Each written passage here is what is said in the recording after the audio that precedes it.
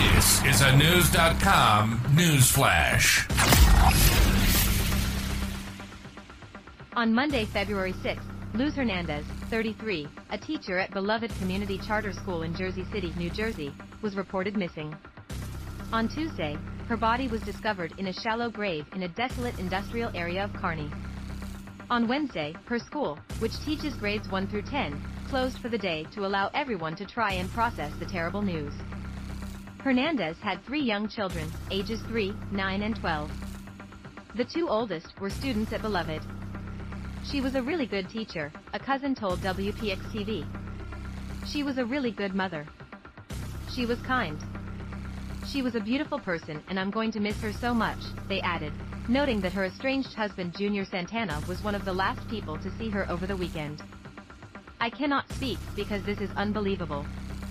An autopsy performed February 9th determined that Hernandez died of blunt force trauma to the head and compressions to the neck.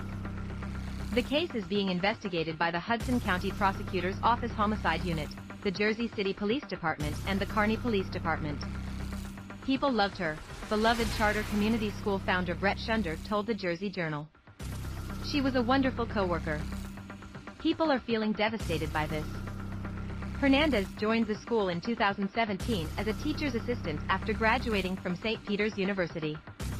She and her husband, though reportedly separated since November, were still said to be living together. Police found blood spatters on the door of their apartment. All signs point to a quick resolution of Hernandez's murder. Santana saw Hernandez on Saturday, February 4th, while spending time with the children.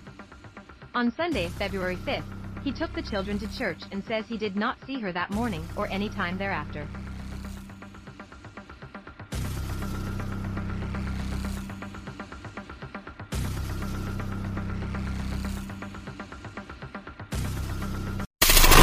Knowledge.